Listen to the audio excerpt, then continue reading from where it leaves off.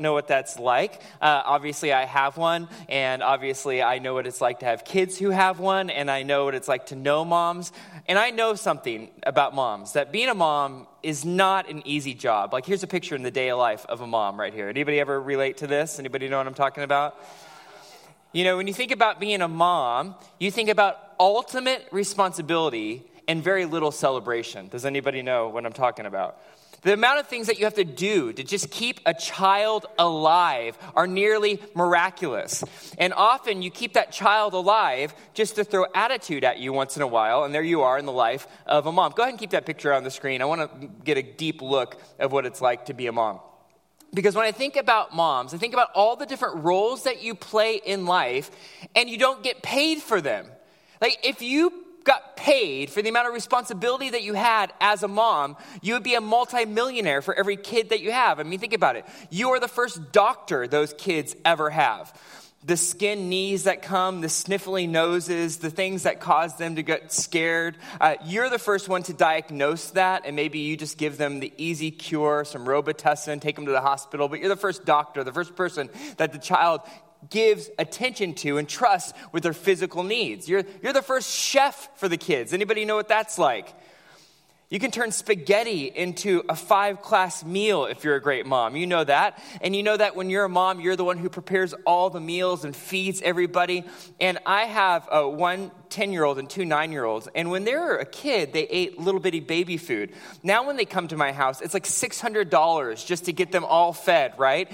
Because the older the kids go, the greater the appetites. I remember that like Sunny D commercial growing up where all the kids run in the house and they open the fridge and they want to figure out what they can get. And there's like the purple stuff in the water. And they go for the Sunny D. It's mom's job to have the fridge stocked and ready to go. Mom is the first counselor that kids have. When they have the girl that they like or the boy that they like in school and they say that they smell and they don't want to be near them, mom's the one to go, oh, I love you and it's okay and you'll find the person of your dreams. Mom is the first pastor for many of us, the first person to say prayers with the kids and read the Bible to them and maybe give them those beautiful promise Bibles with the kids' characters and the flannel graphs and all the wonderful ways that we encourage kids to grow spiritually. But moms play significant roles that if you tallied up all the hours and responsibility, what they had to accomplish, it would be an amazing job for one person to handle. Yet, but many of you handle it. And because you handle it, people grow, they discover who they are, they become fully competent, fully capable, because they had a mom present. Moms absorb the stress and the pain, and they take on ultimate responsibility. Sometimes it's a very thankless job, but we know that motherhood is the greatest thing, even if it's the hardest thing. And that motherhood is the greatest thing, even though it's the hardest thing. I am not one of those men who envy what women have to go through to have kids. I've heard guys be like, oh, wouldn't it be amazing to have like the joy of childbirth? And I'm like, no, I don't agree with that at all. Wouldn't it be amazing to be at the food court and get the text that the baby is here? Yeah, that'd be amazing. But not only in producing a life and giving a birth, but the weight that moms carry. I think about that moment. You just experienced this. Your wife just experienced this. You bring this new life into this world full of possibility. What's she going to do? What's she going to become? Is she going to discover the miracle drug that saves us from cancer? Is she going to be a famous politician or a pastor? What is that child going to become? And it's ultimately the mother's role and the father's role, but moms carry this special significance to shape who that child will become. That's why when many celebrities or people celebrate the incredible events that happen in their life, one of the first people they always thank is who? Mom. In 2014, Kevin Durant, the great basketball player, he was voted most valuable player of the NBA. And I think he's a great player. My son and I both like the Golden State Warriors. He's a Curry fan. You know, we're good. But Kevin Durant made national news, not just because he was the MVP, but because the emotional, incredibly sensitive and impactful speech that he gave. And his entire speech was not a celebration of the coaches who got him to shoot the perfect hoops, though he gave some praise. It wasn't his teammates who supplied the context for him to be an all-star, though he gave some praise. The person that he spent most of his time talking about, giving greatest thanks for the influence that they had in his life, was, of course, his mom. And on Anderson Cooper interviewed his mom right after this because it was the most touching speech. And in that speech, Kevin Durant said of his mom to her in front of all the coaches and all the celebrities and all the athletes and all the multi-million-dollar brand representatives, Kevin Durant said to his mom, "Mom, you're the MVP. There's no way that I could be here accepting this award, having the skills that I have, becoming the man that I am, if it wasn't for my mom." And he told the story about how his mom would go without meals just to make sure he and his siblings had them. How his mom would work overtime to carry the responsibility of putting food on the table and making sure her children had a safe environment to grow up in. It was mom that put in the hard work. Why? So that she can get an Academy Award? Yeah, y'all waiting for yours? That she can get a multi-million-dollar paycheck? It is not for money or for fame that causes moms to be great moms. It's because of love. And because of love, moms have the ability to shape lives, I think, better than most people. I want to talk about the power of moms today. Now, I realize when we talk about this subject, there's a lot of feelings that we can have when it comes to moms. Like, some of us had great experiences with our moms. They were amazing. They were a combination of like our best friend and our closest supporter and the one who provided for us and met us intimately and cared for us all the days of our life. Yet some of us, that wasn't our experience. And I've been a pastor long enough to know that there are deep wounds in some of us. Maybe mom had an addiction that caused her to be absent. Or maybe mom had a mental illness that caused her to be destructive. Or maybe mom was preoccupied with other relationships and you felt like second or third in the world of mom's priorities. I don't know where your mom was, and I pray that you had the ultimate, most amazing mom. Pray that she's with you here today. Maybe for you, mom passed away and she wasn't there for you. Not because she didn't want to be, but because we live in a broken world and her body had to go through that broken state earlier than you expected. And so every Mother's Day, it's kind of like a soreness because I wish mom was here. Every award ceremony, every marriage, every special event, it's like if mom was only here. Regardless of what your experience was of moms, regardless if you're a mom here or not, moms play a powerful role in all of our lives, and those of you who are moms are going to be moms or maybe even had a mom, and I think that's all of us. I want to talk about the power of moms in 3 specific areas, and if you're a mom, I want you to write these down because nobody has more power over your children and your grandchildren over these 3 areas than moms. And the power of moms have power to shape 3 areas in our life. Moms shape our identity. Moms empower practically, and moms shape spiritually. Moms shape identity. That's one of the roles of a mom. Secondly, moms empower practically. And thirdly, moms shape spiritually. I want to talk about identity. The first person typically that a baby encounters when they come into this world is their mom. The first eyes they ever see, the first hands they ever feel, the first heartbeat they ever reverberate to is a mother. And that means moms have this power to shape identity. How many of you who are moms here gave the name to your children? Right? You named your kids. Think about that. That could have gone really badly. I have 3 kids, and my oldest daughter is named Samaya. And that means miracle in Greek. And I was in, seminary, so I thought, I'm going to give my kids all Bible names, at least I'll get something out of this seminary education, some good Greek and Hebrew names to name my kids. So we decided to name our first daughter Semea. It's the word for miracle. In the Gospel of John, Jesus performs all these signs. The word Semea means sign. A sign is a miracle, a signifier, a revelation of God in our life. So we named our daughter Semea. Then we wanted to name another daughter Hope. So I was talking to Mom, and I said, hey, let's name our daughter Hope. And she says, okay, great. The Greek word for miracle is semea. What's the Greek word for hope? And I said, it's Elpis. And she goes, I don't think we want a daughter named Elpis. And I'm like, come on, why can't we have an Elpis running around? Elpis, our daughter is Elpis, Semea, and Elpis. How are you doing? It means hope. No. I mean, you could have given your daughter a horrible name, right? But you gave her a name that you thought reflected some value or some love that you had. You think about it. You gave the name that she'll be known for, he'll be known for the rest of their lives. You shape identity. But it's not only in giving a name to a child that we shape our identity. It's the story that we raise that child in that shapes their identity. Some kids, if they were given the name that really defined who they were, maybe that name would be Accident. We never planned you. You kind of just showed up. So we started thinking of names. An accident was taken. The Buddha, do you know what he named his son? He named his son Fetter, ball and chain. Because he thought, oh, great, now I have a kid. Now I have all this responsibility. I can't be free and spiritual. I have a ball and chain. I mean, you could have named your kid ball and chain. You could have named your kid credit card debt. I mean, you could have named your kid a million things, but you didn't. You gave an identity that shaped a name, but you also gave a story.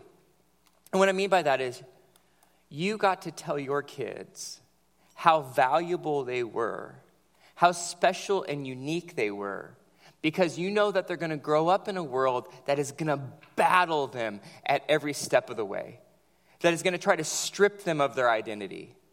You're going to raise daughters, and you're going to try to communicate to them that they're beautiful and they're valuable, regardless of how they look, regardless of how their body is exposed, regardless of how wonderful men think about them. Yet we know that we raise women in a world where it's like you get attention through certain ways.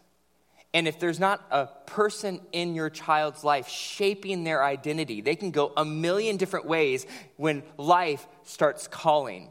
The Jewish people, they did one thing that was so central to their understanding of who they were. They shaped the identity of their children. They would have children in Judaism, but it wasn't like, oh, we just had a kid. It was like we had a new member of our community. That's why when people turn 13, they have what's called a bar mitzvah. And bar mitzvah means son of the covenant, meaning you're now part of this bigger story, this grander narrative. You don't have to worry about your identity. You don't have to go out there and achieve status or be good looking or have people know you or have 1 million likes on Instagram for you to know who your identity is. For the Jewish people, you are part of God's people, which has existed for thousands of years. And that's why you should know who you are. In the book of Exodus, God does this amazing miracle, right? He saves the people of Israel out of slavery from the people of Egypt. But in the book of Exodus, over and over and over again, you have parents communicating to their children who they are. In Exodus 13:8, you should tell your son on that day, saying, it is because what the Lord did for me when I came out of Egypt.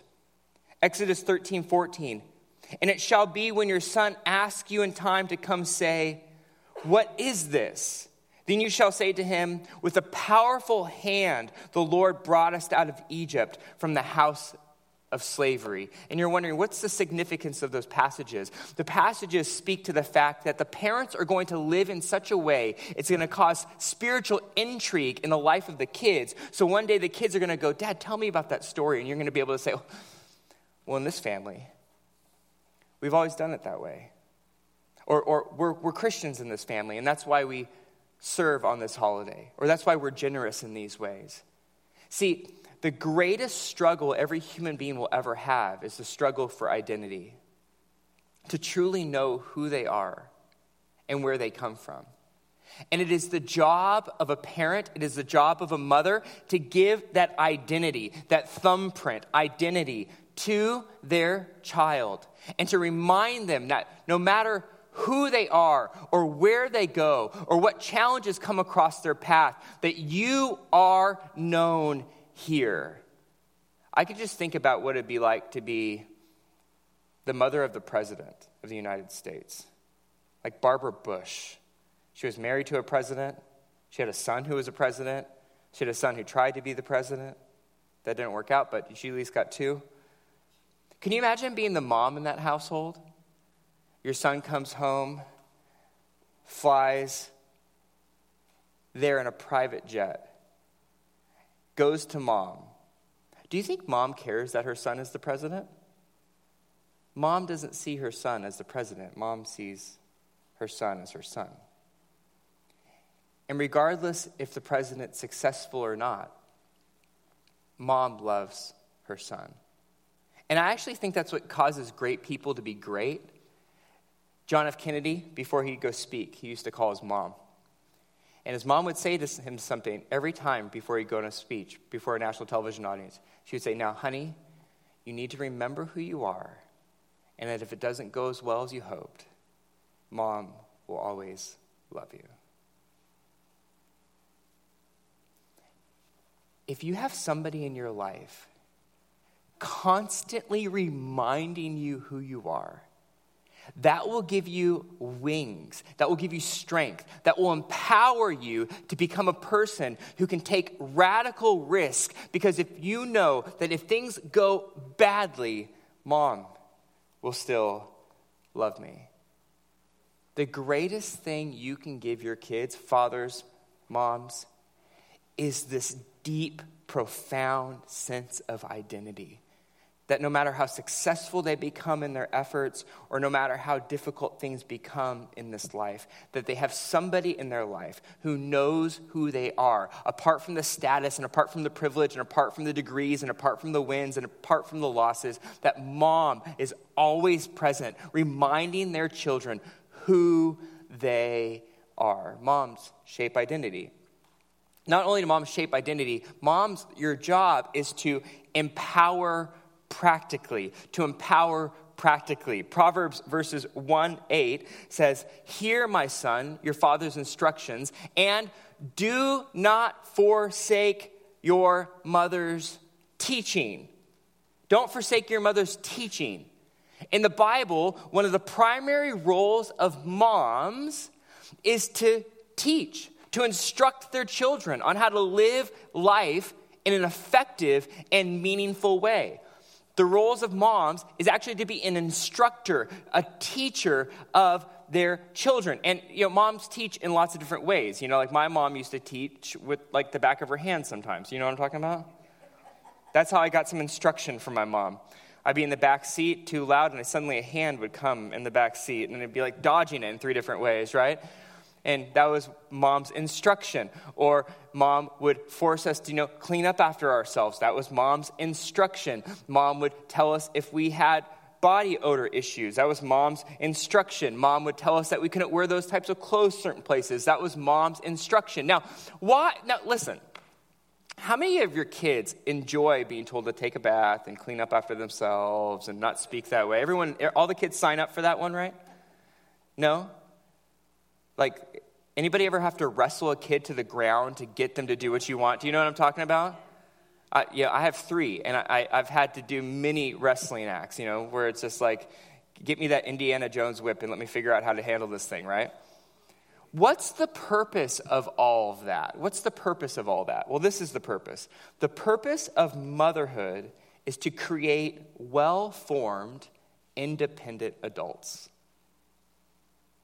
Now, that doesn't show up on many Hallmark cards, does it? We're going to celebrate Mother's Day today. What's your job, moms? It's to create well-formed, independent adults. Now, that's hard for those of you who gave birth to a child. because that child feels so much a part of you, right?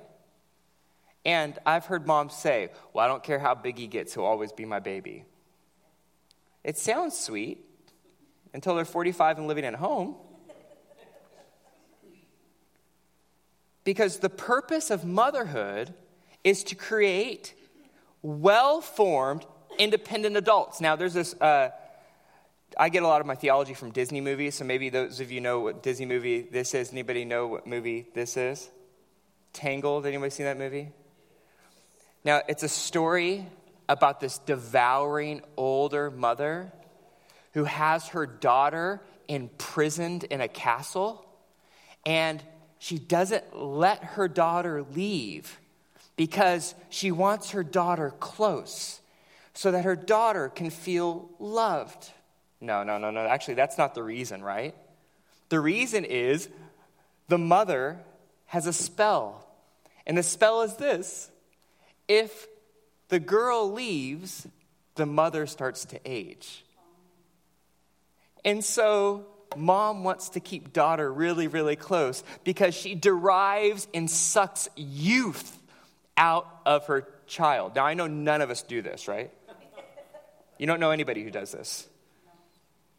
Where they can't let go, because if my daughter who is an infant grows up to be an adult, what happens? Actually, the infant dies.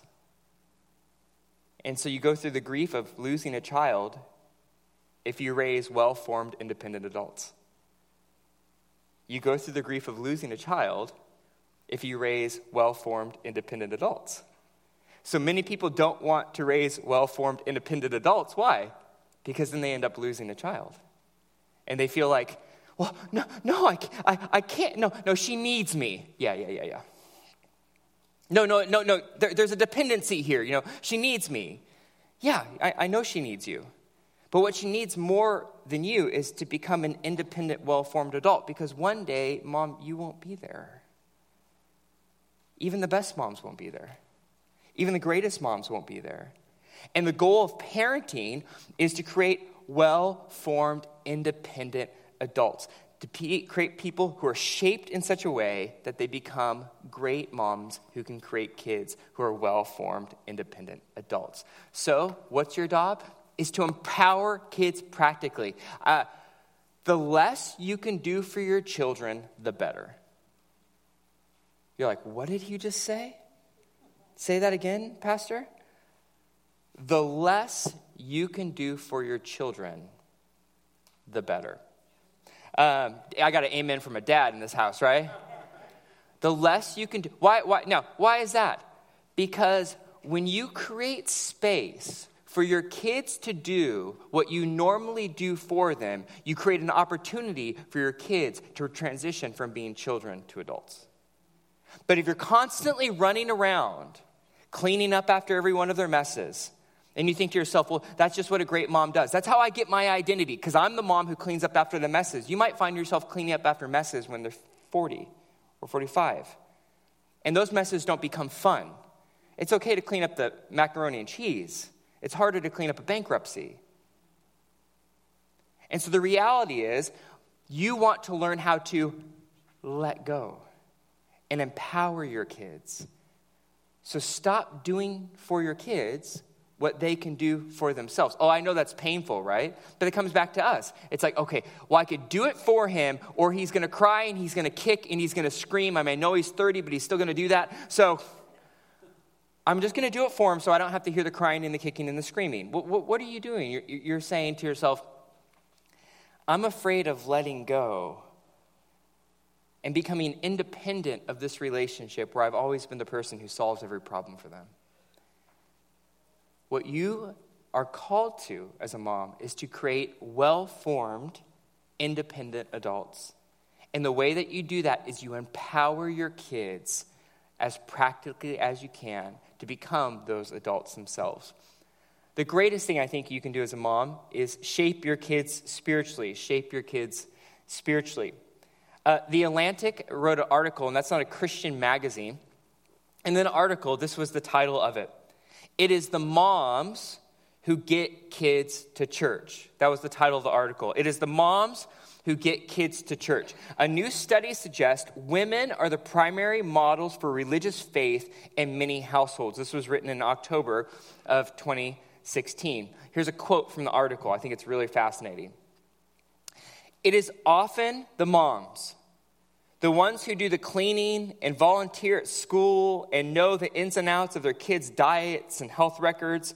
Men and women in American households may be taking on more and more equal roles, but there are more spheres in which women still dominate, all the ladies say amen. And that apparently includes religion. A new report from the Pew Research Center suggests mothers have more influence on their children's religious upbringing than fathers, especially in interfaith households. Or another way to say that, that's in a household where mom loves Jesus and go to church and dad's not too into it, doesn't know where he stands with spiritual issues or biblical faith. 1/3 of respondents in a survey of roughly 5,000 Americans said that their mom was more responsible for their religious experience than their dad.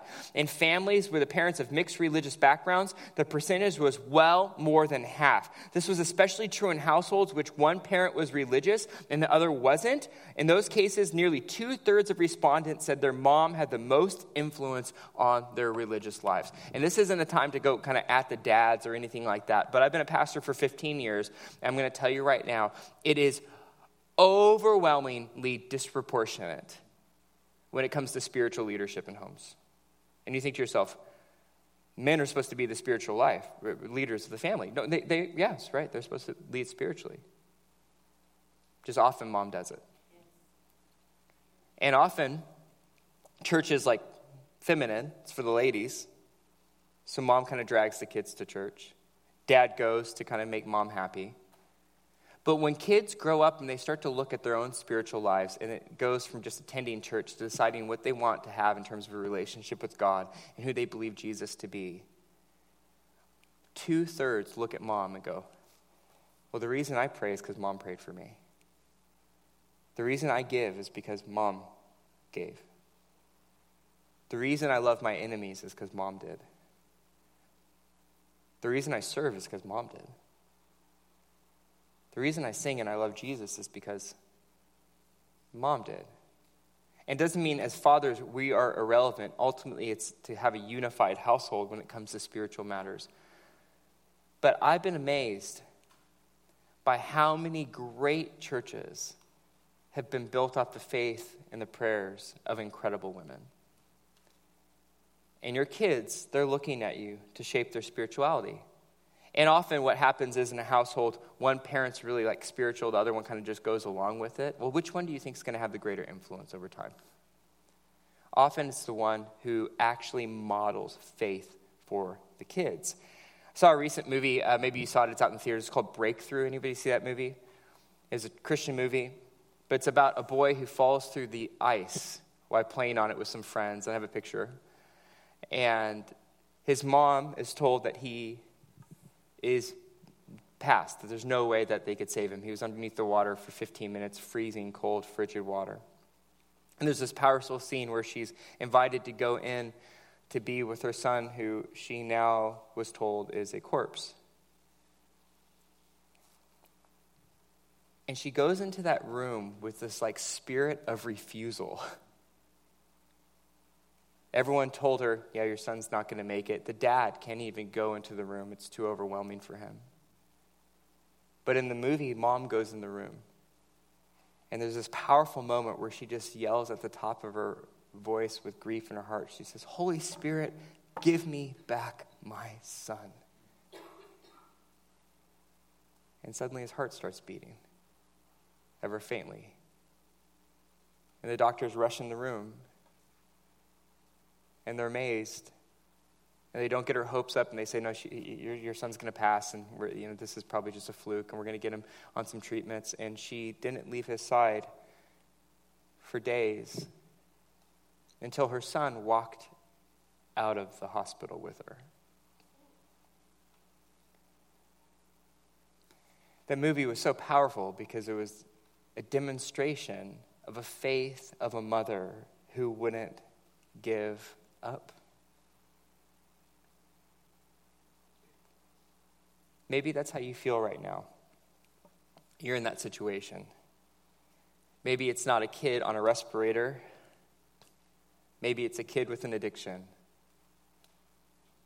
A kid with a broken relationship. A kid with a physical illness that takes a lot of energy and time from you, and you've been giving and giving and giving and giving. Can I tell you that moms suffer because they love so much? Moms suffer because they love so much. When Jesus was crucified, all the guys bailed. I think that's really funny, by the way. All the tough men who followed Jesus and said, we will be with you to the end. WWF style. You go into the tag team, me, Jesus. I'm going to wrestle with you to the end. That's what Peter said, right? Never will I deny you. And the second he saw those police guards, he said, I don't know the guy. I'm just going to take off, right? When Jesus is being crucified, guess who's there until he takes his final breath? Mama.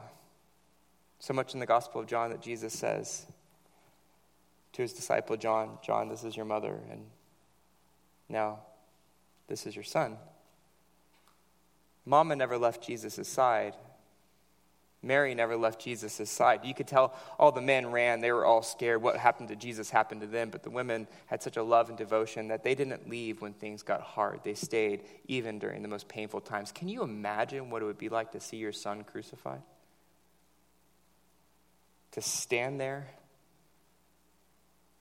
doing nothing, completely powerless, yet present in that moment because you're mom, that's what moms are going to do. Even if this is a hopeless situation, moms are going to stand in the gap. Moms suffer because they love so much. I think if you don't want to suffer in life, don't have any kids. Don't have any significant relationships. Kind of live on the surface of life, kind of a shallow, insignificant existence, talk about the sports teams and, entertainment, and just kind of keep yourself happy until you pass. Because if you want to actually have deep relationships, one of the things that you are signing up for is suffering. Yet moms, it's amazing to me. It's like, I'm having a baby and they're all excited and it's growing in their belly. And then everyone tells us it's the most excruciating pain any person's ever experienced is giving birth. Thank God I don't have to do it. And yet there's this excitement and joy. Why? Because the love is so present, the suffering is worth it. Moms suffer because they love so much. Maybe you're suffering right now as a mom because you're praying for a prodigal. You're praying for a prodigal. You're praying for a broken son or daughter. Your heart is bent and suffering because you have a kid who you love so much. I know what it's like to see a mom suffer for a kid. I had a brother who's doing well now, but for a time was addicted to drugs at a very high level, spent some time in prison. And I remember my mom, she couldn't go visit him. It was just, and I remember, why can't you go visit him in jail? Because I'll break through the bars to get my son. Her heart just broke so much for him. And I know what it's like to see a mom cry because they have a child who's just like not living according to the best way that they could live. They're not living up to their destiny and their potential. Moms suffer because they love so much. And maybe some of you right now, you're praying for a prodigal.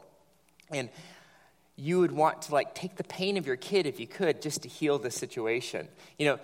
Jesus actually at times, I know when we say God, we think of typically male categories, right? But Jesus at times actually uses motherly categories to describe his mission and his heart towards people. He actually uses mother language at times. For instance, in Matthew 23, verse 37, Jesus is going towards his crucifixion, and he's standing up on a hilltop in Jerusalem, and he's looking over the city of Jerusalem, the city that God sent him as the Messiah to save, to redeem.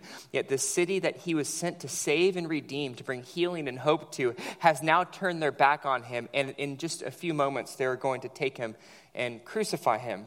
And Jesus uses some interesting language here. He says, Jerusalem, Jerusalem, you who kill the prophets and stone those who are sent to you. How often have I longed to gather your children together as a mother hen gathers her chicks under her wings, and you were not willing. Jesus is looking at his children, the city of Jerusalem, and like lost kids who have no idea which way they're supposed to live. Jesus says, I've longed to gather you under my wings like a mother hen gathers her chicks. Now, here's a picture of what that looks like. But what you need to know is the context of this verse is Jesus is actually referring to something that was fairly common. He's referring to what happens during a barnyard fire. And this is true. Farmers know this. Often, if there's a barnyard fire, the fire rages and it burns the wood, it burns the barn, it burns the house, it burns everything that it touches. But often what you'll discover if you go piece through the rubble and the wreckage of a barnyard fire is often you'll find a mother hen who is burned and scorched and dead with live baby chicks underneath her wings. And Jesus looks over Jerusalem and he says, I've longed to gather you beneath my arms like a mother. Like, I want to take the pain for you. I want to take the fire for you. And by the way, Jesus did. As he spread open his arms, he invited us to live safely underneath his wings. As he took the punishment, we were given the freedom. But I think it's amazing that Jesus uses the language because that's what I think every great mom would do. Every great mom, if they had the opportunity to choose, do I suffer or my kids suffer, they're going to say, go, me. Because you often know that the suffering of your kids is 10 times more than your own personal suffering because it's your kids. Jesus says, you want to see a picture of what a great mom does? That's what great moms do. They don't run when the fire comes, but they will offer themselves in love and grace to be a rescuer when appropriate. So those of you who are moms in the room, I want to encourage you that you have more influence and more power than you can ever imagine. And that there are people in the world right now who look to you as the source of greatest wisdom and energy and joy. And may you just be one for them who both offers them spiritual guidance, shapes them practically, and reinforces their identity so they know who they are going forward. Will you pray with me? Lord Jesus, I just thank you so much for your love and your grace. And I thank you for every mom in the house. I thank you for the way that mothers have shaped our lives and encouraged us. Thank you for the ways that mothers have sacrificed, have empowered. I know that in this room right now there are men and women who are struggling on this Mother's Day, maybe because mom passed away this last year and this is the first Mother's Day without her. And so it's difficult. It's not easy. I pray that you give grace and mercy and show that you, God, can be a perfect parent to every heart. Some of us are elated today. We're so thankful because we had such a great mom. I think, God, if mom's still around, that we'll be able to express that to her, that we can send a card or a text or show up and say, thank you for being meaningful in my life. Thank you for shaping me spiritually. Thank you for impacting my life. Thank you for making meaningful moments for me. Thank you for making me a priority in your life. And those of us who have kids in our lives who are constantly looking to us for affirmation and guidance and wisdom, I pray, Father, that you would please empower us with your Spirit to make righteous and wise decisions, knowing that our example will be followed. And I pray that in this room, there'll be parents who make a decision to put you first and therefore see their kids flourish in the days ahead. On this Mother's Day, God, we just thank God for mothers. We thank God for the role that they play. And we give you great thanks, Jesus, for all that you've done in our life. In your name, amen.